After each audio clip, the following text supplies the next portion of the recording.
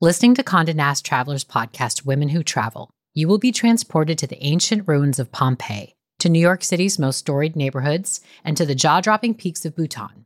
It's the best of what you love about traveling, experiencing different people, cultures, and perspectives, all from the comfort of your own home. Each week, join host and global journalist Lale Alikoglu as she shares her own experiences along with those of self-identifying women travelers from all over the globe. How do the bestie comedian pairs of Shir Zamata and Nicole Byer navigate travel together? What can you realistically expect from your first global solo travel experience? How is dance used as a tool for healing in Indigenous Australian communities? If these questions piqued your interest, pack your bags and go on a journey with Women Who Travel.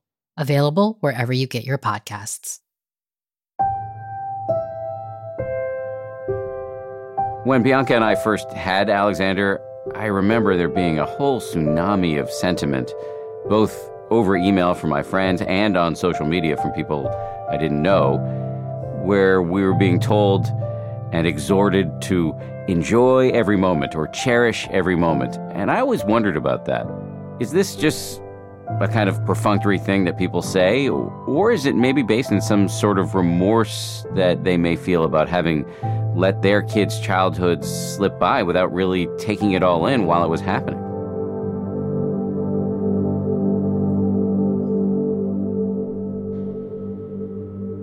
Parenting is a roller coaster. Steep climbs, full-on free falls, sharp turns. One moment you're filled with doubt and worry, the next, joy and delight. It just is this way. Today's storyteller, Dan Harris, is a broadcaster and journalist, and the creator of the 10% Happier meditation app and podcast. In the story he's about to tell, Dan shares a candid look into his attempts to connect more with his son, Alexander. I'm Rohan, and I'll be your guide for Meditative Story.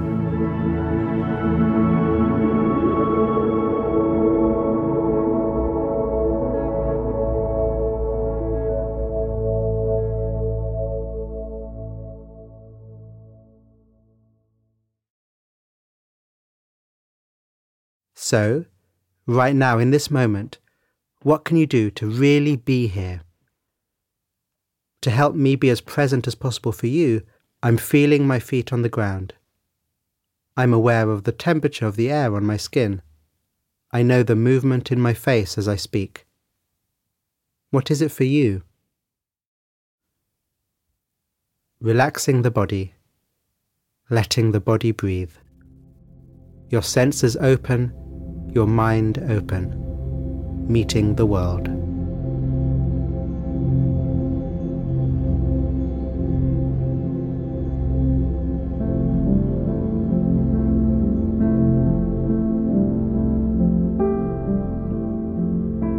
So things have been pretty Oedipal around my house for a little while. My son, Alexander, is 4, and he's all about his mommy right now. Their bond is beautiful and tight, but that sometimes means it's really hard for me to break in. Because of the nature of our respective schedules, my wife, Bianca, spends more time with Alexander. I work very funny hours. I'm employed at ABC News, where I anchor Good Morning America on the weekends, which means I'm up at 3:45 in the morning, and once I've stretched, showered, and meditated, I sneak out of the apartment as quietly as possible so as to not wake Alexander and Bianca. And then I take a quick car ride through the dark and often utterly silent city streets to the office. Those are my weekend mornings. And then during the week, I'm one of the co-anchors of Nightline, which means for several nights I stay up really late to anchor that show. Bianca is a highly trained physician, but she's not working right now. She had breast cancer a few years ago, and she's been taking a little time off. Thankfully, she's fine, but this situation does mean she spends a lot more time with Alexander than I do. Typically, in the morning on weekdays, I walk out into the living room, disheveled, an hour into Alexander's playtime with his mom before he heads off to school. Sometimes I'll catch them right in the middle of the often difficult routine of getting him ready for school. He's in preschool right now. Often, Alexander thoroughly rejects me. He won't look at me, he won't even say hello, and if I go over to him, he whines or he calls for his mommy and runs away. This, as you might imagine, does not feel awesome first thing in the morning. The person I love the most in the world totally rejecting me. When I can get him to explain why, he'll tell me that he doesn't like that I have, quote-unquote, crazy hair or that I smell. It feeds my overall sense of guilt that I'm not spending enough time with him. There are times when these interactions can make me sad or resentful, but on good mornings, if I go out into the living room and I sit quietly long enough, he will actually come over to me on his own. And on bad mornings, all I get is him reluctantly deigning to allow me to kiss him on the forehead. I'm not a big one for metaphysical claims, but Alexander is something of a miracle. We were told, Bianca and I, that it was a long shot that we would ever have a child. We went through IVF twice, in vitro fertilization, and on the second round, which we already knew was almost certainly going to be our last round, we got 1 egg. Everybody who goes through IVF is, of course, having fertility issues, but still, many of these people get 8 to 12 eggs. So again, we got 1. And they implanted it, and now we have this giant blonde kid running around the house as a result. This is a huge deal for us to have a kid. And I really, really love him. And I do feel guilt about the fact that I'm not around as much as I would like to be. I do my best at this. We deliberately found an apartment that's 7 blocks from my office, so I'm able to pop in and out and see him during the day. And it's also close to his school, so I do go pick him up when I can. Those school pickups are actually quite magical. He's often surprised and delighted to see me, and he'll run right over and give me a hug. Another thing I try to do is to organize regular father-son dates, because I found that when it's just the two of us, he is much, much nicer to me. So it's not like I never see him, but I would love to see him more. I miss a lot of dinners at home and mornings and stuff like that. One of my colleagues made a joke recently. He referred to my parenting style as 10% around, which was kind of a funny joke, but it definitely stuck in my head. Am I spending enough time with him? And when I do see him, he's often so fixated on mommy that I'm persona non grata. If you were to rate how present you are right now, what percentage would you score yourself? 10%? 50%? More? It can be a fun thing to do from time to time, and no need to give yourself a hard time if your score isn't so high. Right now, what would it be to grow your presence by 10%? Come back to your breath, the feeling of the buds or headset over your ears, the sensations of this moment.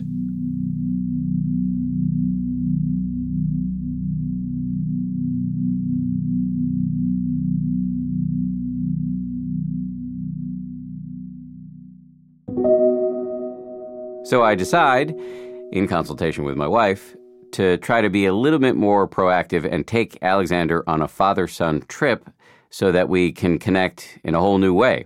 I wonder what a change of scene will bring. I hesitate traveling with a then 3-year-old. I worry he'll revolt at the idea of being away from mommy for a while, so I gingerly broach the subject with him. While he's playing with his toys at the dining room table one night, I say, "What do you think, little man? Do you want to go up to Boston? Do you want to go up to Boston and see your grandparents?" I grew up in Boston, and my parents are still there. I ask him again, "Do you want to spend 2 nights, just you and Daddy?" And he says yes. I test him on this over the ensuing days, and he consistently says yes, so I put it on the books. I buy us plane tickets and book us a room. I tell my parents to clear time in their schedules. As the trip approaches, I'm increasingly concerned that he's going to have a full-on temper tantrum when I pick him up and try to get him in the cab to the airport. What if he doesn't want to leave mommy? What if The entire trip is traumatic and awful for both of us. What if he won't let me put him to bed? I used to put him to bed when he was a baby, but ever since he's been able to speak, he's had a whole problematic sleep career. He will not let me put him to bed. His mom can put him to bed, his nanny can put him to bed, but not me. In fact, one time I arranged a night where both his mother and his nanny were out of the house, so I would be the only option. I remember he was sitting in the bath before bedtime, and after I'd finished shampooing him, it dawned on him that I was going to put him to bed. He started freaking out and whining in a way that suggested a full-on bout of crying may be in the offing.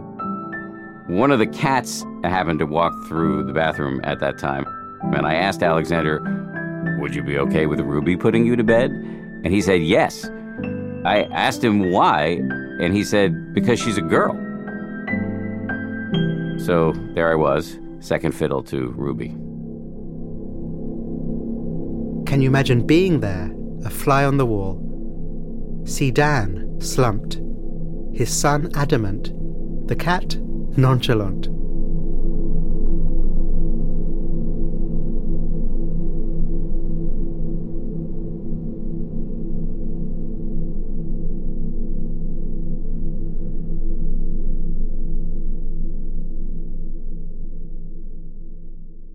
We leave on a Sunday. I finish work, walk into our apartment, and he's in a great mood, all dressed up, hair combed, and ready to go. I walk over to him and ask, "Are you ready?" He answers in the affirmative, enthusiastically, so I change out of my suit and call a car. We head to the airport, and I do my best to get him talking on the way about all the fun things we'll do in Boston. I put a heavy emphasis on ice cream. He's in a really good mood. He looks out the window, he laughs and enjoys himself. Once we're at the airport, he's a dream going through security. He insists, though, on riding on top of my Rolly suitcase. This is hard on my aging body, carrying this little beast on my suitcase through the airport all day, but we're both having a really good time. We land in Boston and go to the hotel together. We head straight to the pool for a little bit after checking in, and then his grandparents show up and we eat dinner in our hotel room. It's a great time. And then the hour arrives where I'm going to have to put him to bed. I do have a strategy, though. There is no official bedtime, I tell him. Instead, we head out into the long carpeted hallways where it is game time.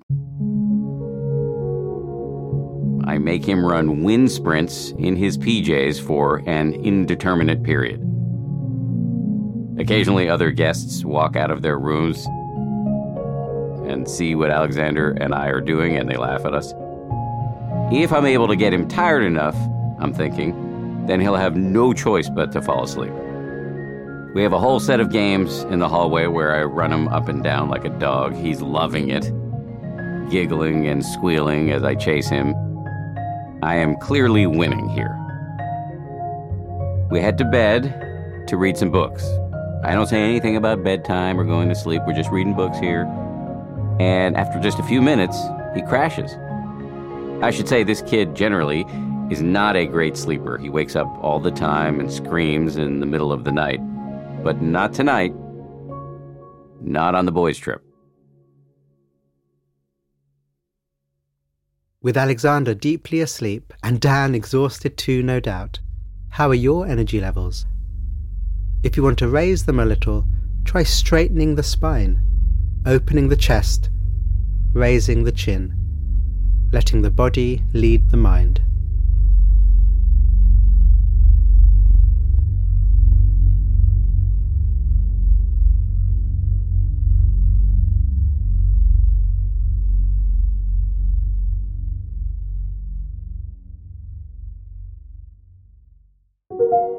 We spend the next day at Legoland, me, Alexander, and his grandmother. 6 hours. I am bored out of my mind, but he is having a great time, and it feels great just to watch him go. That night, we have dinner at my parents' apartment. His uncle, my brother, who just happens to be in Boston that night, joins us. It's really sweet. Just my original nuclear family, right here with my little son who's being a really good kid, eating his dinner, a bagel with an egg on it. He dances while he eats because that's what he does when he's happy. Everybody laughs and he says a lot of funny, cute things. The collective admiration and adoration of my family, all focused on my little boy, is really meaningful for me. After dinner, we head back to our hotel room. He runs more wind sprints in the hallway and again sleeps through the night. On our last day, we head to the New England Aquarium. We look at all the fish. Alexander's attention span is limited, so we move very quickly from penguins to eels to sharks. He seems highly motivated to get me into the gift shop so he can get a treat. When we get back on the plane to head home, Alexander is great. He looks out the window the whole time, clutching the new stuffed animal I got him. As somebody who's been meditating for nearly a decade now, I've had many moments during this trip where I'm really glad to have the training because I'm able to just tune in to how, for lack of a less cheesy word, how sweet this experience is. I love this kid. Obviously, every parent loves their child, but especially given the fact that I'm an older dad, I'm 47, and given everything Bianca and I went through to get this kid, this whole situation is especially poignant. When Bianca and I first had Alexander, I remember there being a whole tsunami of sentiment, both over email from my friends and on social media from people I didn't know, where we were being told and exhorted to enjoy every moment or cherish every moment. And I always wondered about that. Is this just a kind of perfunctory thing that people say, or is it maybe based in some sort of remorse that they may feel about having let their kids' childhoods slip by without really taking it all in while it was happening?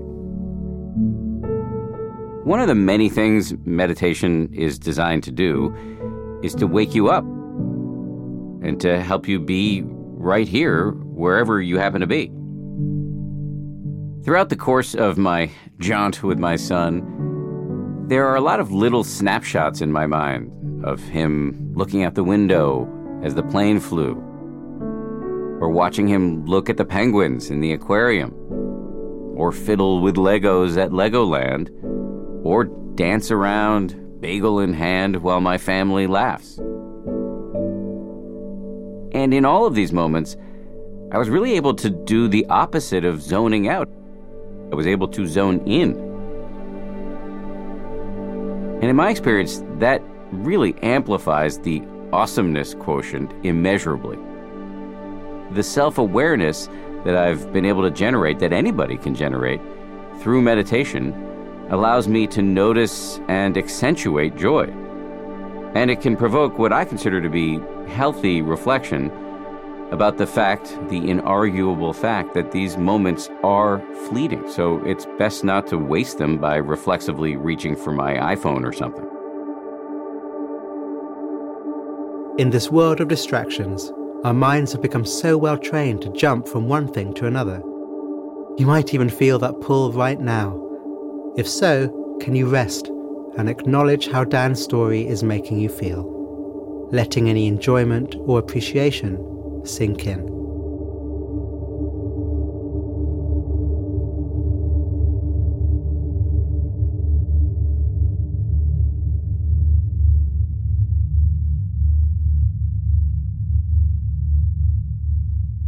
I should say, there are a few moments during our trip where Alexander says he misses Mommy. It hurts my feelings a bit, but I just do a version of what we're told to do during meditation. Rather than denying or trying to paper over that his feelings exist, I get him to tune into himself. I ask him, how does missing Mommy make you feel? Sad? And if he says yes, which he usually does, I say, it's okay to feel sad, I get it, but we're going to see her very soon, and in the meantime, we're going to have fun. Generally speaking, this works like a charm. When we finally get home and ride the elevator up to our apartment, I prepare to tell his mother about what an amazing job Alexander did. Within minutes, though, pretty much as soon as he's around his mother again, he has a temper tantrum. Not at me, it's directed quite squarely at her. This speaks, in my view, to the impenetrable bond he has with her, and it actually makes me feel like this whole dynamic among the three of us is less about me and more about the fact that many children simply have intense relationships with their mothers. And you know what? I think it's great that they have this bond. It's now clear that there's nothing for me to feel jealous or resentful about. Clearly, the move here is just for me to make time for Alexander and I to interact one-on-one so we can build our own relationship. And I think our boys' trip really helped on that front. Interrupting the patterns, the grooves in our everyday lives created new space for us to relate to one another differently. We're building our own repertoire of private jokes and secret memories, mostly involving my allowing him to have more chocolate than Mommy does.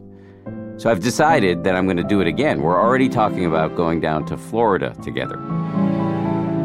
I've also learned my lesson about crazy hair in the mornings. Now when I wake up, many days I put water in my hair so I look better for him. That has also helped. Oh, and the other day, he told me that he has now decided that Daddy is henceforth allowed to put him to bed. So, I'm finally on par with our cat Ruby.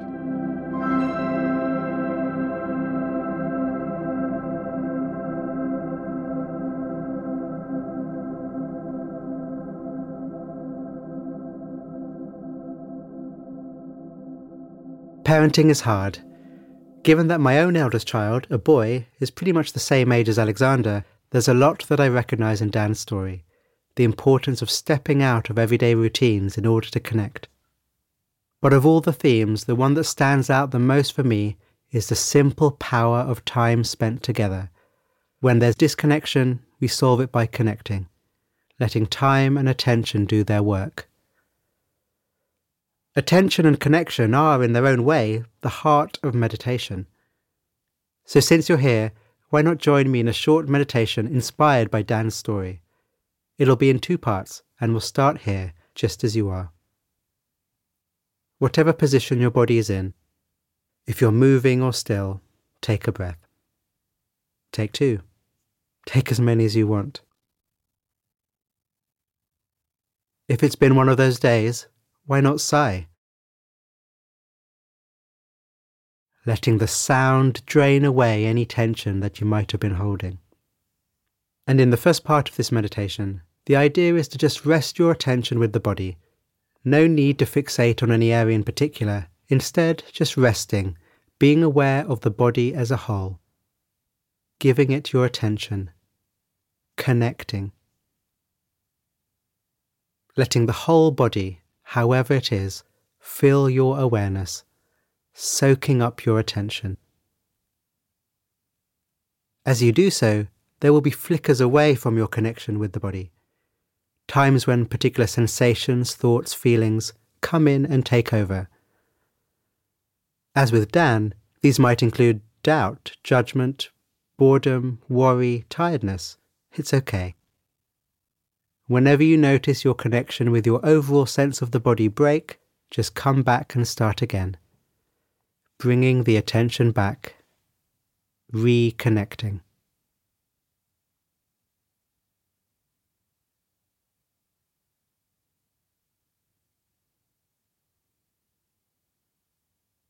Okay, now that you're hopefully feeling a bit more grounded, let's move into the second part of the meditation. What I'd like you to do is to bring someone to mind that you wish you could spend more time with. For Dan, it was his son. For me, it's my eldest sister. Who is it for you? There's no right answer, but in my experience, the first person you think of is probably the best person to go with. If you're a visual person, you can picture an image of them. But if, like me, you don't have too much of a visual mind, just recall something about them, an event, a feeling, a story, an image without pictures. Whatever helps bring them to mind, whatever helps bring them into your awareness. And this is where we'll rest, keeping your person in mind, spending time with the image of them.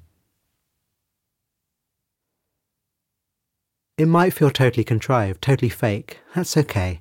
It can be like that sometimes. Just do it anyway. Bringing to mind the person you wish you could spend more time with and keeping them in awareness as much as you can.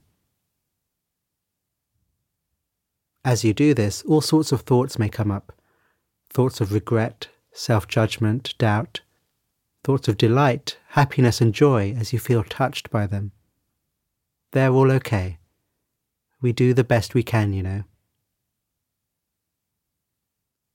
Let this gentle attention towards your dear person forge a real sense of connection. They might be far away. They might be in the next room. You might have seen them just 5 minutes ago, or it could have been decades. It's all okay.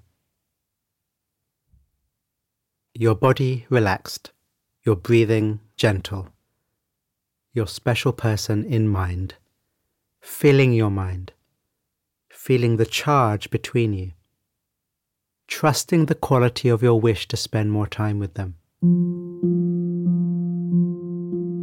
deepening your connection, just as Dan did with Alexander.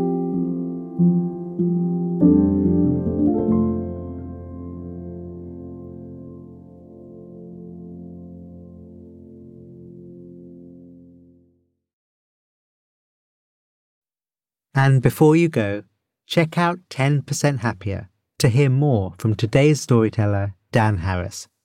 On 10% Happier, Dan interviews guests like His Holiness the Dalai Lama, researcher Brené Brown, and other eminent teachers. Each episode is filled with relatable wisdom, with topics ranging from anxiety and mental health to productivity and relationships. I find Dan's perspective to be such a breath of fresh air, and I think you will too. So, hop on over to the 10% Happier podcast and give it a listen.